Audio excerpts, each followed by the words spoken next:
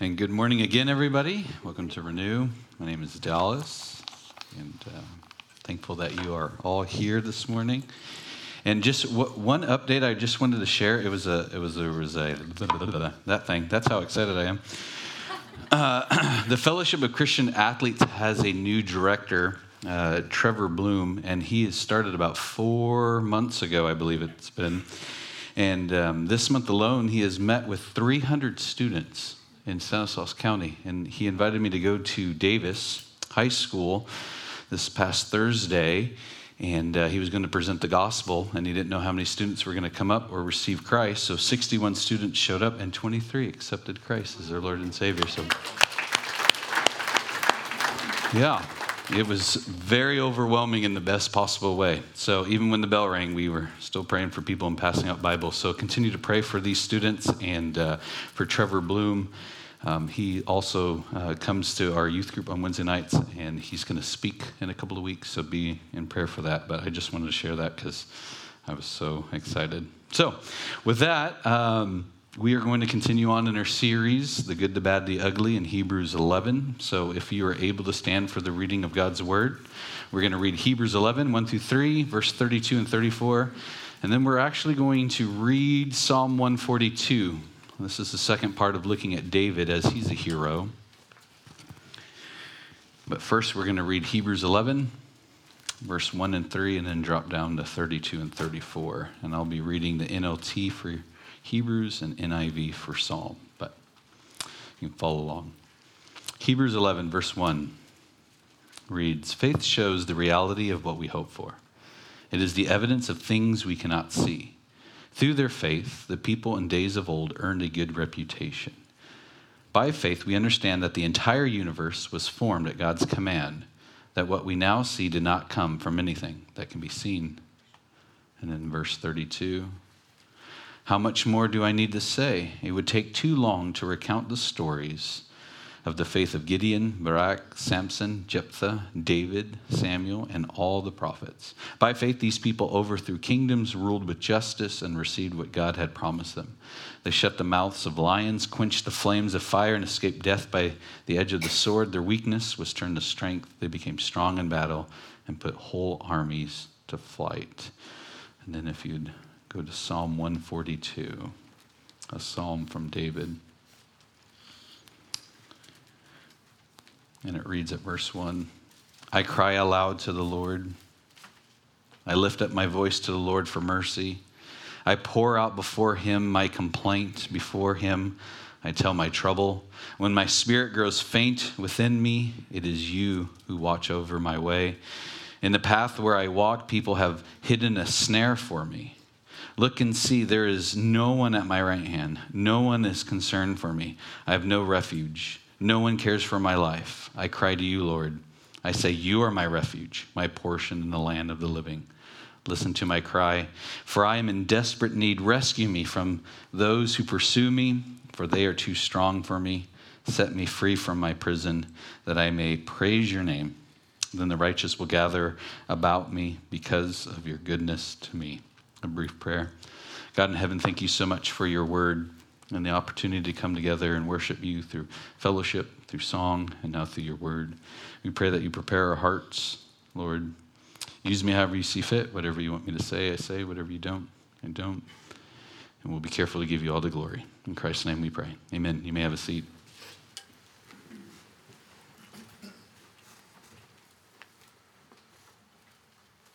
So if you've been following along with us, we've been taking several weeks now to look at the characters that Hebrews 11 talks about and why they are in the Hall of Faith. And I titled the series, The Good, the Bad, the Ugly. My hope, again, if you've been with us, is to look at the good things, the bad things, and the ugly things. And faith sometimes works out just like that. God is always good. Sometimes we're good. Lots of times we're bad. Lots of times ugly happens. Sometimes we do the ugly stuff. And this morning we're actually on part 2 of King David in this series. And I thought it would be a benefit for all of us if we use this psalm or psalms as our guide as we consider King David's life. More than anyone else, by a long shot, David is the one guy in the Bible that we can read the account of his life. We can read the narrative. We can see what happened, the good, the bad, and the ugly that took place. And not only read that, but we can also read the thoughts that were going on in his head. We could read his songs, his poems, his prayers after key moments in his life. And that's what Psalms is. It's a combination of his prayers. He didn't write all of them. We'll talk about that in a moment. But has there ever been a time when you were reading the Bible and someone does something, you read the story, and you think, why? Why would you do that? You probably may have even thought that about yourself. Why did I do that? Have you ever said something and then quickly you just wanted, as quickly as you could, put it back in your mouth? I don't hope so, but I think so, right? Like, that's me. Like, oh, that was dumb. Or someone does something and you really want to know the motive behind it. Why did you do that? Why would you consider that? Why did you think that was the best way? And then after that, when someone is totally defeated or totally on the victory or totally on the high, then you want to know what's going on in their mind. And again, like no one else, David is that for us. Again, if there's ever been a time when you read through and you wanted to know what David was thinking, he told you in the Psalms. And quickly, just a little background of Psalms, just so that way hopefully it helps where we're going this morning. King David wrote 73 of the 150 Psalms. Some people argue that he wrote 2 more. I don't know. 73 is a good number. I think people wanted it to be half, but whatever, those people who like the lines straight. But anyway, 73 Psalms, and actually Jesus quotes Psalms 16 times throughout his earthly ministries. And specifically, you can link them to David's Psalms. Perhaps the most famous or the most memorable one, the one that pops into my head the most, is Psalm 22. It's when Christ is on the cross, and he says, my God, why have you forsaken me? He's actually quoting Psalm 22. So as we consider this, the link between King David, the king, the Messiah of the Old Testament, pointing to Christ, what we will see, hopefully, in Psalm 142 as we go through it, we will see this overwhelming sense of David's life. I know that I say this every week whenever I touch a character in Hebrews 11. David could have his own series, and one day we will do it. And the giving him just 2 Sundays does not do him justice.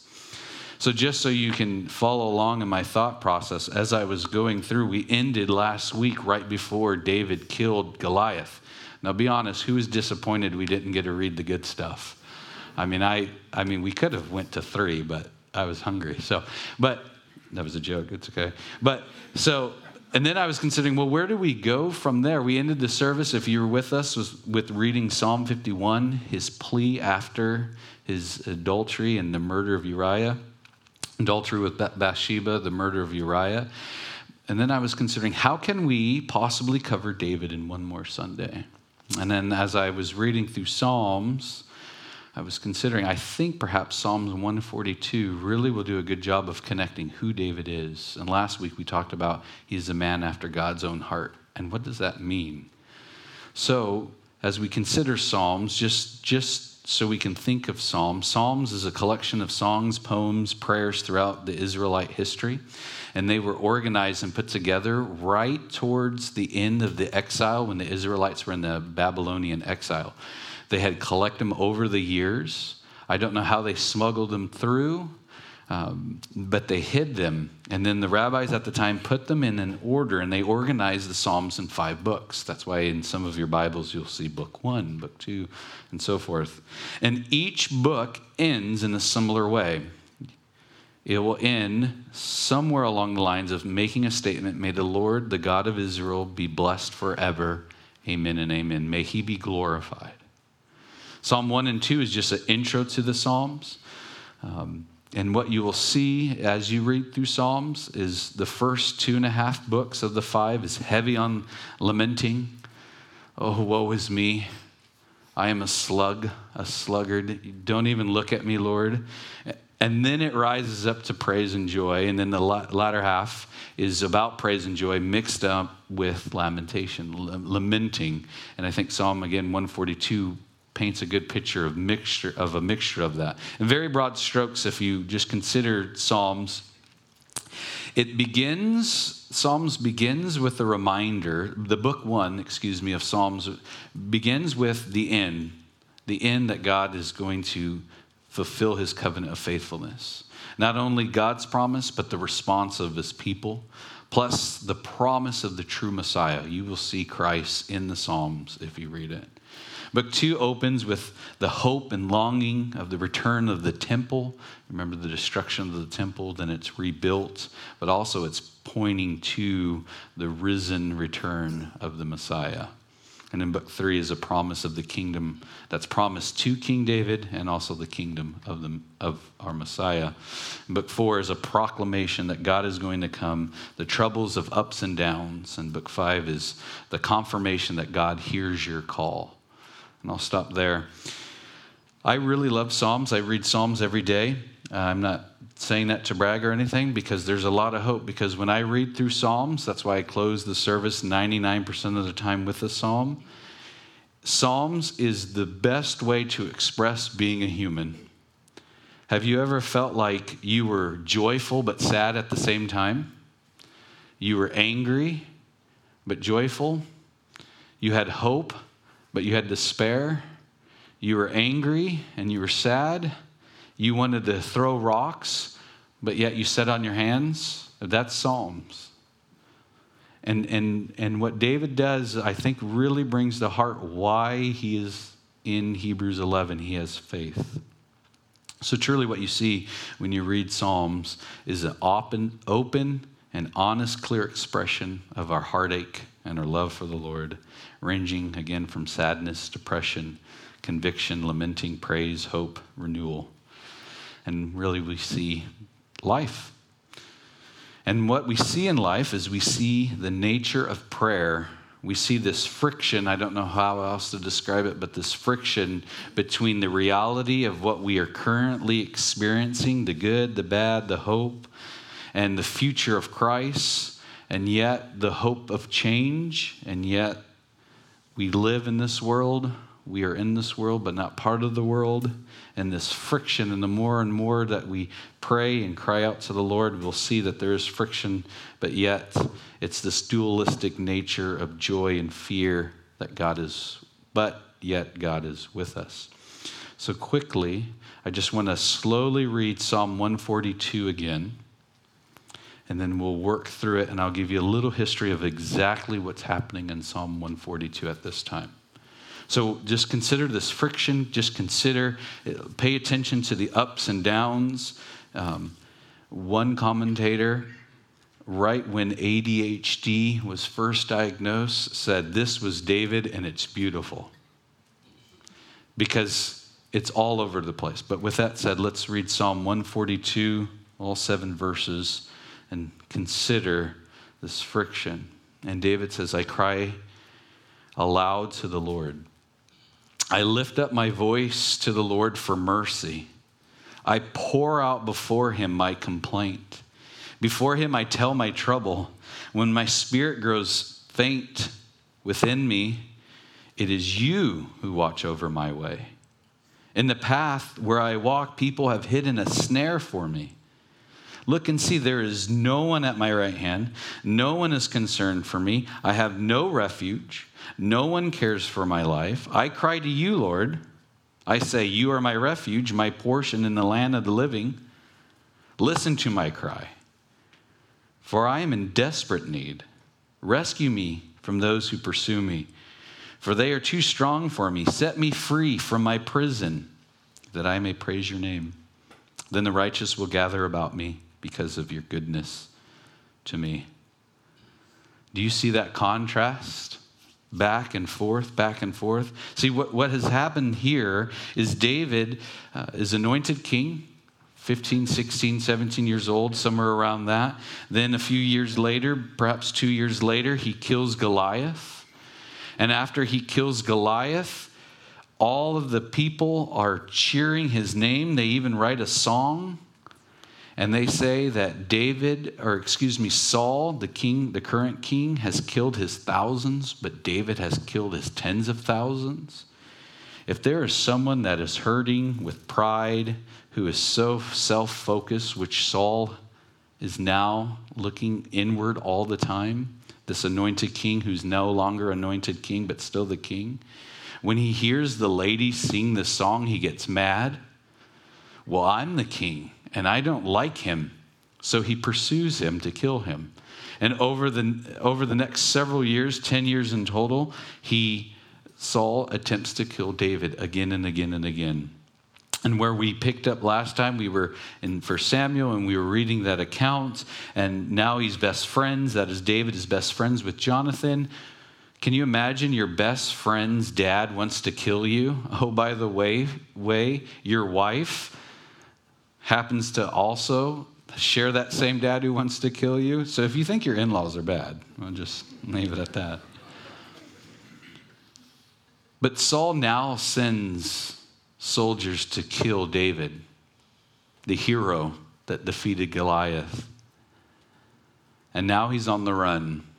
And specifically, he's hiding in this cave of Adullam. Adullam is in Gath, and Gath is actually the hometown of Goliath. Run that through your mind. You kill the giant, and then you go to his hometown and hide. And this cave, Adullam, it also means retreat or refuge, which is a play on the words in which David uses. Did you notice how many times he said, my refuge? He's making a play on the word. Now, just to help illustrate this, I have two pictures. The first picture here, I believe, is a picture where this is the cave of Adullam. There are many entrances you can walk in. The highest point is roughly 30 feet, but then it goes all the way down to 5 feet. So it's spacious. We know, and we'll read here quickly how many people can fit in it. And it goes, and there's several tunnels in different directions to go. And then the next picture here I want to show you. This is standing outside of that entrance. Now, if you notice on your left-hand side, you see that road that ends all the way out in the horizon. If you just go to the right, that is the exact place where David defeated Goliath. Now imagine you're hiding in the cave. We don't know how long he's actually hiding in the cave. That every morning, let's say, David comes outside and he stands at the edge of the cave and he looks out and thinks, it wasn't too long ago that I defeated Goliath. Just right over there, those hills, for this king who now wants to kill me. It's very interesting to be able to consider that. It's almost, I don't know if anyone here, we talked about this in our life group last week. Does anyone keep trophies from when they were a kid? I do. I mean, they're still in the box. Okay, I don't bring them out and say, look, I was the 8th best goalie in the league, right? And there were only 8, okay? But do you keep them? Why do you keep them? Does anyone keep notes or letters or cards that people have sent you? Right? I mean, maybe that's more acceptable. All right.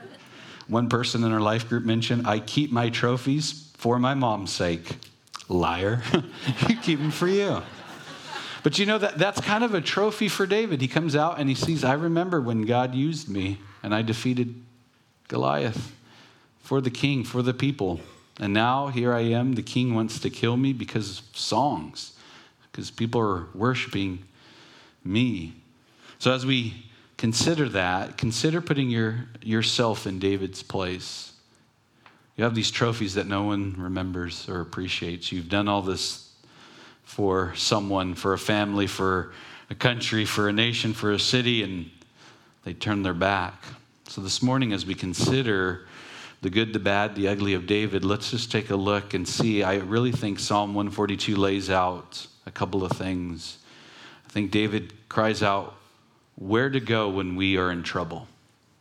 And second, he tells us what to believe. And then finally, we'll look at what to expect. And again, we'll be jumping around and back and forth and seeing what happened. But quickly, we can look at 1 Samuel 22, 1 through 2 real quick, so that way we can see the narrative. This is the setup to where he is in Adullam, hiding. 1 Samuel 22, just verse 1 and 2. So this is after David pursues, this is after Saul pursues David, and it says, so David left Gath and escaped to the cave of Adullam. Soon his brothers and all other relatives joined him there. Then others began coming, and look at who comes with him. Men who were in trouble, who were in debt, or who were just discontented, until David was the captain of about 400 men in that cave. There's 400 men. And what David does right away is he cries out to the Lord. Just like blind Bartimaeus, when we were doing our series, when we were looking through encounters with Christ, remember blind Bartimaeus, Son of David, have mercy on me. And everyone said, shh. So he got louder, Son of David, have mercy on me. And what we see here is someone who can cry to the Lord. Sometimes I think, and I'm speaking to men, but I'm assuming this applies to women too, sometimes it's easier just to do something, anything, than to go to Christ. It's just easier because you feel like you're doing something. You're responding. And if you've been walking with the Lord for a while, I suggest that it can be easy for us to fall into the trap thinking that we should be better off in our walk than we are. And there's a little bit of fear of coming to the Lord. King David is God's anointed, and he's on the run. And just quickly, I'm going to just move quickly through this. Notice verse 1. I cry aloud to the Lord. I lift up my voice. I pour out before him my complaint. Just quickly in verse 2 when it says, I pour out before him my complaint. In Hebrew, a better translation, I think, would be, I pour out like a puddle before the Lord. Meaning I am nothing before the Lord. I have no strength to stand on my own. I am just nothing. I am but skin before. I pour it out, my complaint. He recognizes in verse 4, I have no refuge. Verse 5, I cry to you, Lord. 6, listen to my cry. I'm in desperate need. See that? He goes right to the Lord. He's hiding in a cave, but he's not hiding from the Lord. He goes on in verse 5 when he says, I cry to you, Lord. I say, you are my refuge. Remember what the name of that cave is? Adullam. He's saying, I am in a refuge. I am hiding, but I need you to be my refuge. And also it's a play continuing on the times that he's in. So during the time of King David and up until right after the destruction of the second temple, there were places called houses of refuge. There were 3 on the west side of the Jordan, 3 on the east side of the Jordan. They were called a house of refuge. And you could travel and go into a house, have a meal, and sleep for 3 days, no question asked at all. They didn't ask you if you were on the run. They didn't ask you if you were in trouble. They didn't ask you if you did the trouble. Nothing. So he's playing on the words, and also in the picture, if we would be able to look to the right of the picture and see, you could barely make out 3 of those refuge on the road. And he's saying, I actually have all of these refuges that I could go to. I'm stuck in this cave. I'm hiding in this cave, but yet what I'm actually doing compares little to the refuge I have in you. So he's recognizing that. He's also seeing that when he says, my portion on the land of the living, on verse 5, he says, you are my refuge, my portion in the land of the living. What he's saying is, I have nothing. I have people all around me, but I have no one. I think perhaps when you can feel your loneliest is not when you're in your room by yourself having a good cry. It's perhaps when you're in a room like this with lots of people around you. And that's what, and we read in 1 Samuel 22, he has 400 men. And actually, if you turn the page, we won't go there, but you can, just to make sure I'm not lying. But 2 Samuel, it talks about another 200 men join him. And he feels like he is completely alone. There is no one there. And we'll talk about that in a moment. Also, whenever he talks about you are my portion, within the verse 5 again, I say you are my refuge, my portion. That really can be translated to you are my inheritance. And why would an inheritance be so important at this time? Because if you think about David's life, David is the youngest of the 7 sons of Jesse. Remember, he was the one out in the field taking care of the sheep. And in that culture at that time, the youngest got next to nothing or nothing of an inheritance. He had to go and make his way. And then not only that, he is married to Saul's daughter. He is also best friends with Saul's son. His father-in-law wants to kill him. He's saying, I have no inheritance. And an inheritance, when you think of inheritance, what do you typically think of? Something that you will get when someone dies. That's why in the prodigal son, whenever he goes to his father and says, give me your inheritance, give me my inheritance, he's essentially saying, I wish you were dead. Give me my money. I'm off. I'm going to treat you as dead. It's the same play. It's the same understanding. David is feeling completely abandoned and there is no hope except in Christ. He's saying, you are my hope and you are my security. Now, again, going back on verse 5, I've really focused a lot, obviously, on verse 5, if you can't tell, when he's talking about that land of the living, and I had mentioned he has 400 and eventually of 600 men. And what kind of men came with him? His brothers, his other relatives, and then people who were in trouble, all kinds of crimes, because they saw him as a house of refuge. Those who were in debt, remember if you were in debt at this time, you were thrown in jail until you could pay it off, which makes a lot of sense because, well, you're in jail. How are you going to pay it off? And those who were just discontent. Now imagine if you just wanted to be alone, and these are the people that show up with you. For all of the introverts in here, you're like, ew, go away. The extroverts were like, well, for a little while maybe. Do you know who these 400 and later 200 men become? His mighty men. His mighty men of valor.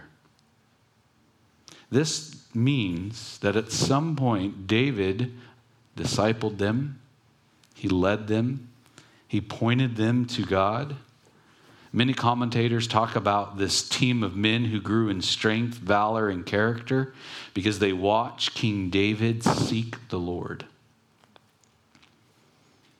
Everyone there would be willing to lay down their life for their king. It just reminded me to pay close attention to the people who sit with you when you're in your cave.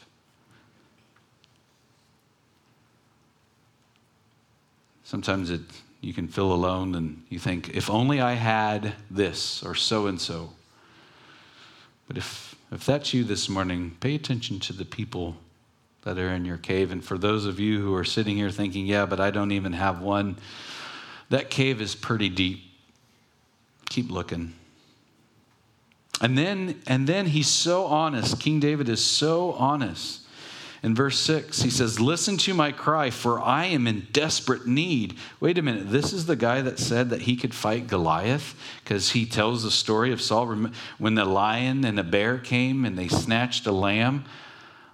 I pursued them, and then I like New King James and King James. I snatched him by the beard and clubbed him. Someone like that, you mean you are in desperate need? He says, rescue me from those who pursue me. They are too strong for me. No one wants to admit that they're weak, that someone else is stronger. Can you imagine? There's not really a good comparison in our Western world given our democracy, but can you imagine a king, a sovereign lord, if you will, is sending all of his resources to kill you? You would feel weak too. He said, I am so low, I need you. They are stronger than me.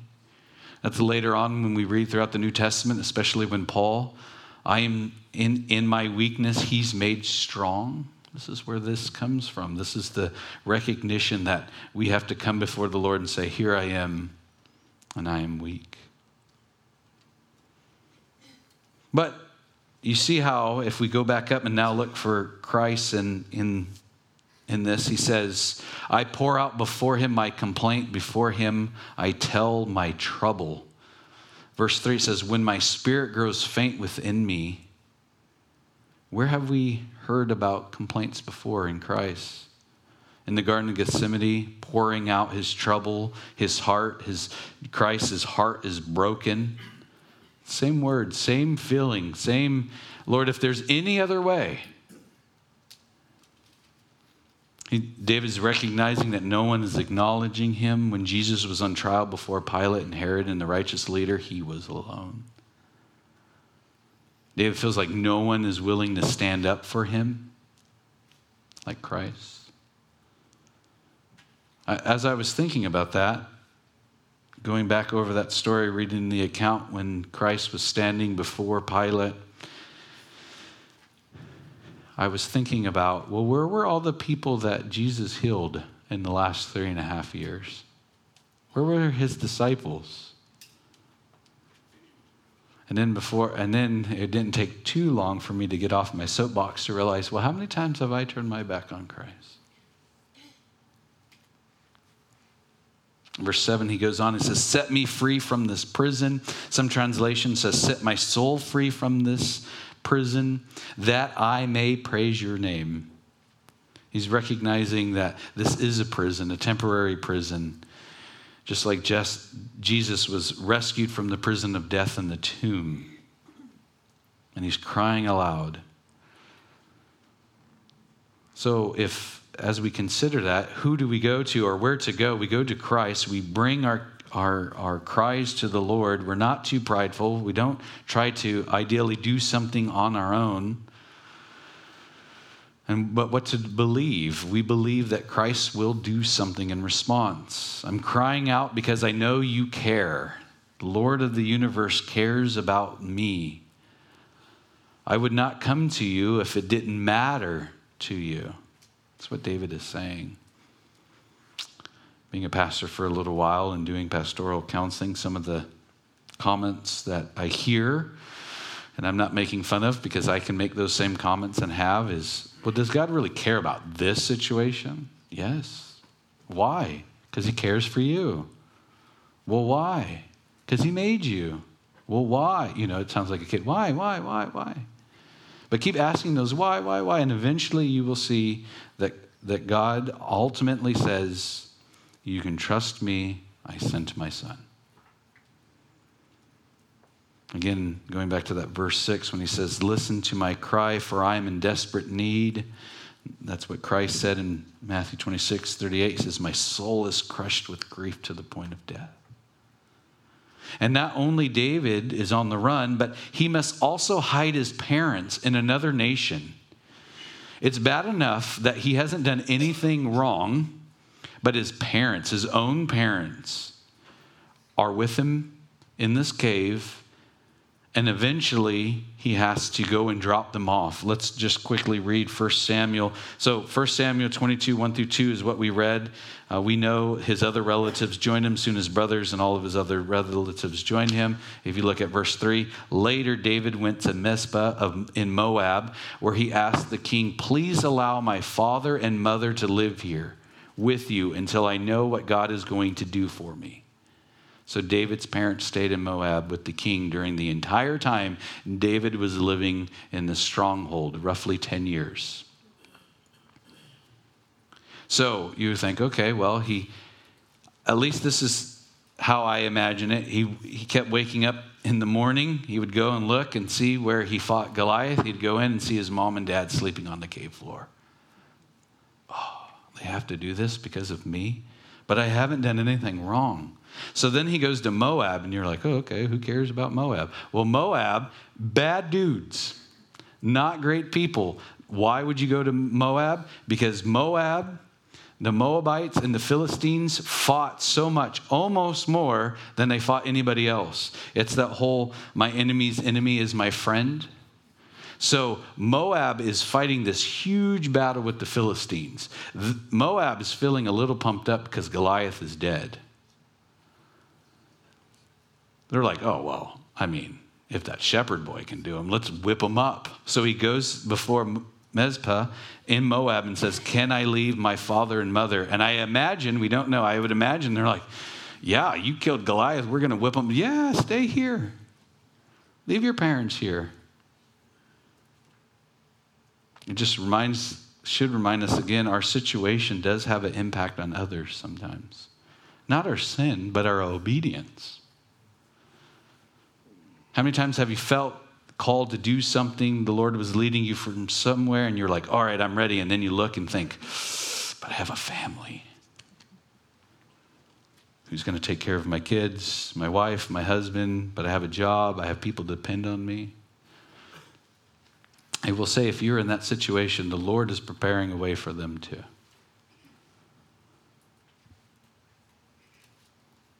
Again, David has killed Goliath and the Philistines. These songs are going around and around and around and around, and Saul kills his thousands, but David kills his tens of thousands, and Saul is really upset.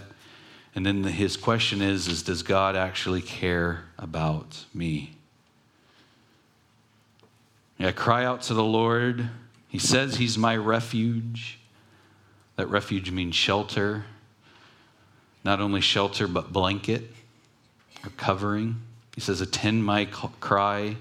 With my voice to the Lord, I pour out my cry before him. Out loud. I think that's important. This is such a simple idea, but I think it's profound. It was really profound to me this week. Most prayers in the Bible are out loud, and then someone recorded it. There are a few that are written out prayers, but most prayers are that we read in the Bible were someone who yelled them out and recorded them. Can you imagine if no one recorded their prayers or yelled them out loud? We wouldn't have them today. But if the prayers, sometimes we just think, oh, I'm just going to go in my car and sit, which is fine, and just kind of grumble to the Lord. Express your feelings to the Lord. The benefit of saying it out loud is to hear it out loud. And yes, granted, the Holy Spirit groans on our behalf, Romans 8:26, and we don't know what to say. But perhaps one of the best part about David's life that we see while we're reading Psalms is the fact that he essentially says to God, here are all my emotions, here are all my experiences, full scale, unedited. I don't even know what I think. It is entirely different when I take all these expressions and I say them out loud to the one who cares. It is a great blessing to be able to pray out loud. And it's not to inform God of what is going on. He knows. But it's really, I wrote down, it's to inform our heart and our soul that there is a God that hears them. I know that's true for me. Sometimes when I just pray in my head and we're having a conversation with the Lord, there's something different than whenever I say them out loud. It's almost as if when I say them out loud, I'm telling my heart and my soul, someone is there to hear them. Don't keep them quiet. There's no expression of our experience that we shouldn't feel that we can't bring to God. Christ doesn't only want to hear the good, he wants to hear the bad and the ugly, and we can confess that. And I do believe that as followers of Christ, for those of you who are followers in Christ in here this morning, sometimes we can get to the point where we get in bed and we feel bad that we're getting in bed with a broken heart. It's almost that we're not allowed to have a broken heart if we are a Christian. So we pretend everything is okay. Yet that's not what God wants. He wants us to go to bed and say, God, today was hard and it was awful. It was yucky. It was gross, whatever words you need to use. And to be honest with you, God, I'm afraid that tomorrow when I wake up, it's going to be just as ugly tomorrow. But I'm coming to you, Lord, because you are my hope. And I don't even know what that means sometimes, Lord. This is for all of us. I offer this for all of us who are believers in Christ. And those that believe in Christ, there is hope in someone. That's why going back to Hebrews 11, verse 1, it says, faith shows the reality of what we hope for. It is the evidence of things we cannot see. Through their faith, the people in the days of old earned a good reputation. By faith, we understand the entire universe was formed at God's command, that what we now see did not come from anything that can be seen. But faith shows the reality of what we hope for. We hope in a person, not a thing. One of the things that drive me bonkers is when I hear people say, I'm sending you good vibes. I don't even know what that means. I mean, are you going to shake me? If you use that, I apologize, but don't use that anymore. Just pray for me. Good, I don't know. Anyways, that wasn't in my notes. That was a tangent. Can you tell? Anyways, but I'm just thinking that for those of us who are believers that Christ died on the cross for our sins, we have hope in a living person. For those of you this morning who have not put your hope in Christ yet, put your hope in Christ. I really appreciated what Dr. David Jeremiah said. He said, David was a man after God's own heart. Maybe, I was going to try to emulate Dr. David Jeremiah's voice, but I can't. But just picture it, if you can. Maybe David is a man after God's own heart because he was willing to pour out his entire heart to the Lord. No secrets, no hidden chambers. He just poured out his heart. I would suggest that we can do that, especially in times of despair and discouragement. No holds barred, just let it out. Look at how David talks to the Lord. I cry out aloud to you. I have no refuge. I'm crying to you, Lord. You know, when we read this, we can almost think, I can't believe he would say that to God. You should. That's what he wants. Here's the thing, even if you don't say it out loud, God knows what's in there. God is listening and he is responding. So cast out the logic if it's leading you astray. Cast out your feelings if it's leading you astray. If we hold back any burden, then we are hiding from him as Adam and Eve did in the garden. We are hiding either because we think God doesn't care, or that it's too much to admit, or we're too ashamed, or we've gotten into this routine that we can handle things on our own. I got it, guys. Or we feel that we should be a lot longer on the path that we are on, or perhaps, maybe even scarier, we pretend to be something that we wish we were. But look at David's example. He cries out to the Lord. And what he believes in, he does believe that the Lord will have mercy, verse 1. That he watches over him, verse 3. Even whenever he recognizes in verse 3 that he is on the path, it says, in the path where I walk, people have hidden a snare, saying, Lord, I'm doing the right thing and there's still bad guys. We shouldn't be shocked that there's bad guys on the road of obedience. And he also says, you are my refuge. And ultimately, he says this in verse 7, and this is what to expect. He says, set me free from my prison that I may praise your name. Then the righteous will gather about me because of your goodness to me. Notice in verse 7 it says, my prison. In Hebrew, it's a dualistic meaning. It means the prison that he's in the cave, but it also means the prison that he's put himself in because of his thoughts. So think about that. Lord, set me free from the prison that I'm currently in. Set me free from the prison I put myself in. Set me free from the bondage that I put myself in, that I may praise your name. And not only for me, then the righteous will gather about me because of your goodness to me. And again, the righteous becomes the mighty men of valor. So as we look lastly at David's life, just consider, has it been a while since you cried out to the Lord aloud, out loud, written him out? Revealing what's in your heart. God already knows. He wants you to know. He cares for you. He loves you. He will be your refuge. He is your refuge. He will listen to your cry. And he is faithful to set you free. And perhaps he won't take away the pain or the struggle, but the freedom of your soul through his Son is immeasurable. Let's pray. God in heaven, thank you so much for this time that we have together, Lord, and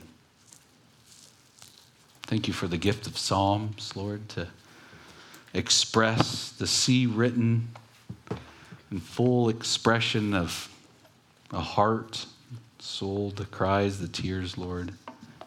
Lord, I do pray for anyone in here that it's been a while since they've cried out to you out loud, that lifted their voice to you, Lord. Thank you that we can today do that.